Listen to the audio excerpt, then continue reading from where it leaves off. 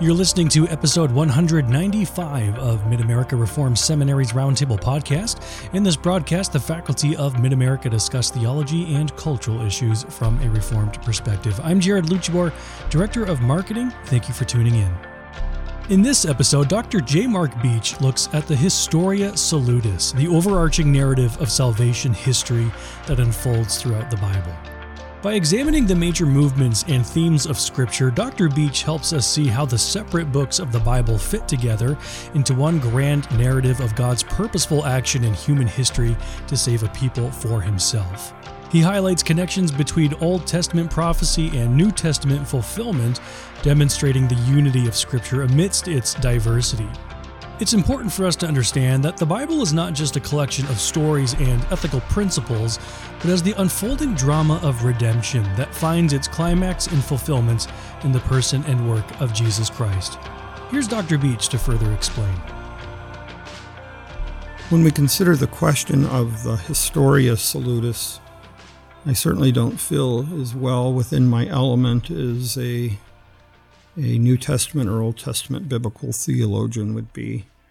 But it's something that any preacher of the gospel needs to know about, care about, and pay attention to, because it's hard to be a good exegete of Scripture and applier of God's Word to His people today without a basic understanding of it. In God's gracious kindness to sinners fallen, He immediately entered into a kind of covenant, because right after the fall in Genesis 3:15, we have that proto-evangelium, or that mother promise, and I will put enmity between you and the woman, and between your seed and her seed. He shall bruise your head, and you shall bruise his heel. In back of that, then, is God's great plan of salvation. And on one level, you could say the rest of the story of the Bible is the story of the two seeds, the seed of the woman, which is finally going to be God's covenant seed, out of which Christ will come, and the fullness of redemption to all nations. And then the seed of the serpent, the seed of unbelief, the seed that stands opposed to God's ways, God's will in the history of the world.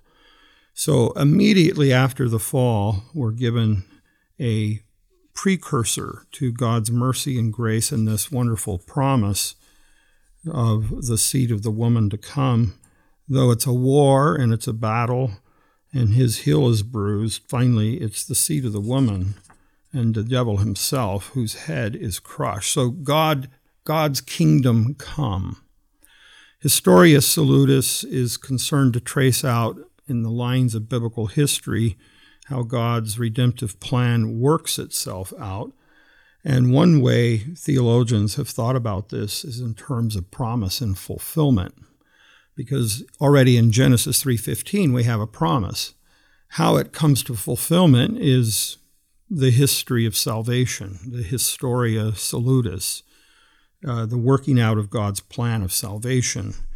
And of course, Christ then is the whole theme, the sweep of redemptive history is leading to Him, and He's the high point, the achievement of this divine promise, the fulfillment. And of course, it's in the covenant with Abraham where we find particular focus in this way, that God would take a nobody from Nowheresville and make him into a great nation, and through his seed to bless all the nations of the earth. Well, certainly out of that seed finally came Israel, an Israel that had been in bondage, and an Israel that had known great oppression, and a stiff-necked Israel. But nonetheless, God works the mighty and stupendous, miraculous exodus, and from there builds eventually the Davidic kingdom, and finally, even after exile, a restored Israel that issues in Christ to come, the seed of the woman. Now, I skipped over all kinds of materials there, but just to see the big sweep, Historia Salutis traces out and marks the major themes and work of God through history. Of course, you want to talk about the Noahic covenant, because there God covenants with the creation to keep the whole creation project going. He makes a covenant with the creation, which gives us the arena for the work of redemption to be accomplished. And then through Abraham, the promise that through him, his seed, all the nations of the earth would be blessed. Finally, the nations of the earth were not blessed through a physical Israel, but through that seed singular, as Paul talks about in Galatians. Jesus Christ is that seed, and now that blessing reaches to the nations of the earth. Along that path, however, there was also the Mosaic economy and period where God delivered in bondage people, and graciously, kindly, having accomplished love and mercy to them first, deliverance first, God's initiative first, God's kindness first, issues his law to them, reveals his will to them, which is also a gracious thing. It came with lightning, thunderings, smoke, and fear, intimidation. Well, God's holy, they're unholy. But the law itself isn't sinister or unholy. It's holy, righteous, and good. It's sinister or intimidating. It makes us filled with fear because our lives are crooked, and God's law is a straight line. And measured against it, we are exposed in our sin. But then the law of Moses is an expression of God's will, and one of our highest blessings will be the fulfillment of a new covenant wherein we will God's will. We have a heart that loves God, loves our neighbor. The law is written on our heart. It's imprinted on us. We will what God wills, want what God wants. That is where we're going. That's where we're heading. Of course, in that period, there was also introduced the priesthood, the sacrifices, which also are weighty testimonies of the gospel of Christ Jesus, and pointing ahead to him, shadows, again, a promise to fulfillment, in Christ being the definitive Lamb of God who takes away the sin of the world. This is, again, a rough, very rough, light, over easy sketch of redemptive history. The point is just to see something of the broad lines which Historia Salutis is concerned to show us. And it's very rich and enriching to take note of promise and fulfillment, to see the layers in which what was true in one era of redemptive history meets a fulfillment in a later period of redemptive history, of course, culminating in the New Testament and the gift of the Holy Spirit, the Spirit of Pentecost, and now equipping the church with word and spirit to go forth to the nations to fulfill that blessing to all the nations of the earth. Even as the day of the Lord is made manifest, a day that reaches a definitive form at the cross of Christ, where he undergoes the worst and best, in a manner of speaking, of the day of the Lord for our sakes, and finally a second coming of Christ and a final judgment to come. So this promise fulfillment theme is important for talking about the history of redemption. And a thread that marks its way and becomes more pronounced as you march through the Old Testament in that history is the messianic hope. And that comes to fulfillment, of course, in Jesus Christ. But in back of all of that is this covenant of grace that marks the history of redemption. And that covenant of grace has its foundation in God's words, "I will be your God, and you will be my people." Those aren't Passover words, that is to take lightly, to skip, to, oh yeah, whatever.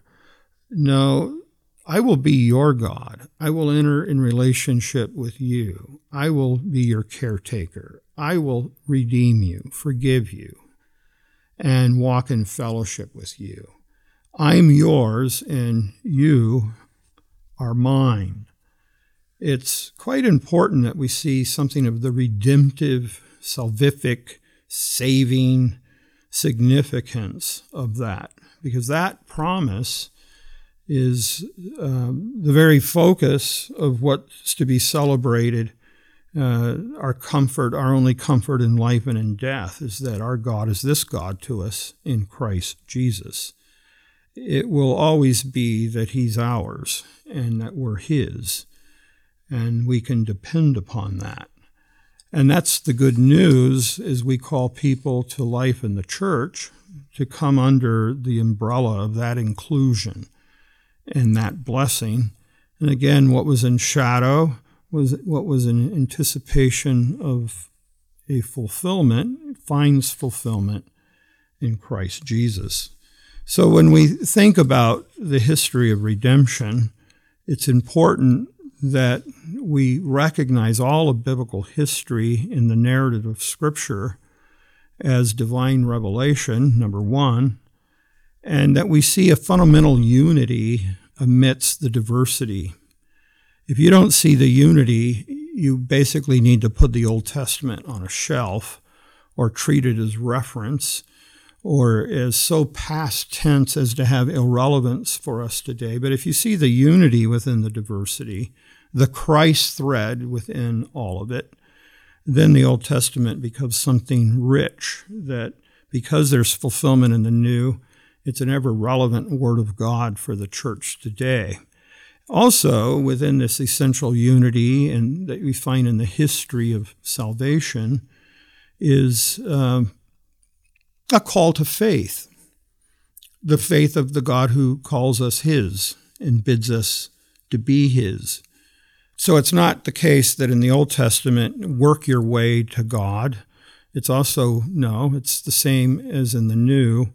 Believe in God's promises, believe in the Christ to come, and find salvation through his mercy in him.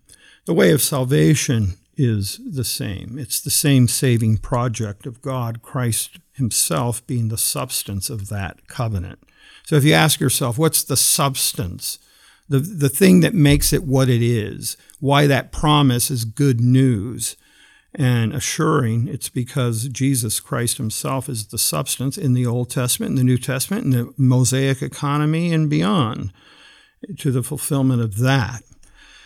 Third, if I may put it that way, another aspect of this history of redemption is that we are people that ever need the forgiveness and grace of God, and so we're always called to faith and repentance, whether it's in the days of Abraham or the days of Moses or the days of David or the pre-exilic, post-exilic period.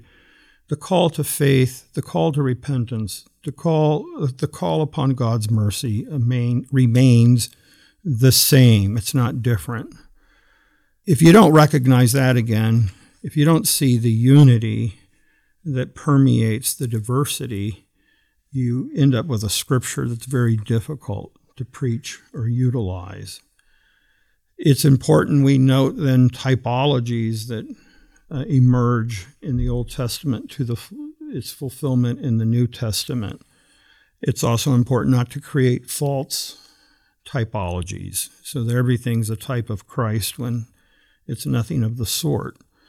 But you do want your ear out that certain events and happenings anticipate our prefigurations of Christ and his struggle and the redemption he accomplishes. In one way, you can even look at Israel herself as undergoing a trial, a period, a failure in her testing, and then Christ emerges and is likewise tested, tempted, not 40 years in a desert, but 40 days. And where Israel fell, Jesus brings a fulfillment. He's the true Israel. He's the faithful son. And given all of that kind of thing, it's important that we read biblical materials paying attention to where we're at in the history of salvation And rather than launching to Jesus at any given point, you get to Jesus by traveling the path of redemptive history. You don't ignore that history to get to Jesus. You understand where you're at, whether at the time of Moses or somewhere in the Davidic period or the failing of the kings of Israel. It's important that this story of redemption be understood within that historical timeline. And then, of course, the end of redemptive history, it comes not only with the work of the church and its expansion, the seed being the seed of the woman encompassing the nations of the earth, but Christ coming again to judge the living and the dead, and God is all in all. So Historia Salutis helps us be preachers of the word and helps us understand, yes, in back of that stands a covenant of grace, and God is our covenant God.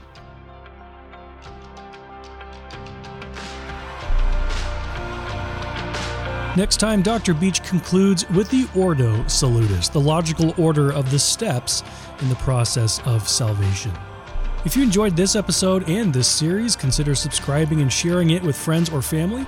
Your support helps us bring more engaging content to your ears and helps us foster not just a community of lifelong learners, but thoughtful practitioners. I'm Jared Lucibor. Thank you for listening. We'll see you in the next episode.